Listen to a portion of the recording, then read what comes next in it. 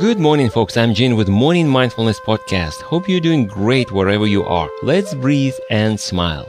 I've been training for over 30 years in meditation, Qigong, internal martial arts, yoga, Taoyin, studying Zen music for 13 years, and Chinese tea ceremony for 11.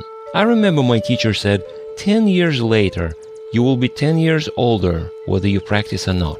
Today, looking back at those years, I can assure you that 33 years later, I am 33 years older. So my teacher was right, huh?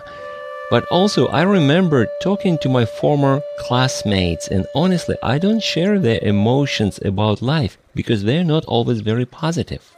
I think training is not necessarily taking us somewhere. It allows us to keep what we got and make the best out of it. Does it make sense? I've been practicing circle walking and cloud hands Qigong for decades. People ask, how did you manage to stay with the program? One thing that helps me to keep going is a mindset that I'm not taking this long journey. I'm taking one step only, and that step is called today. I'm training for today. I'm working on my goals I have for today. Whatever happens tomorrow will be tomorrow. And that keeps me from getting overwhelmed. Yes, practicing martial arts takes a lifetime. But not practicing also takes a lifetime.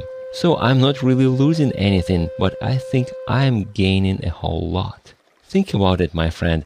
If you are planning to embark on a journey that scares you with its length, take it step by step, one day at a time.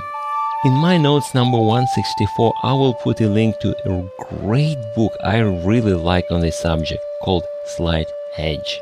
Thanks for stopping by. You can subscribe to my podcast or contact me through my website hplan.org. Now let's breathe and smile. I will talk to you next time.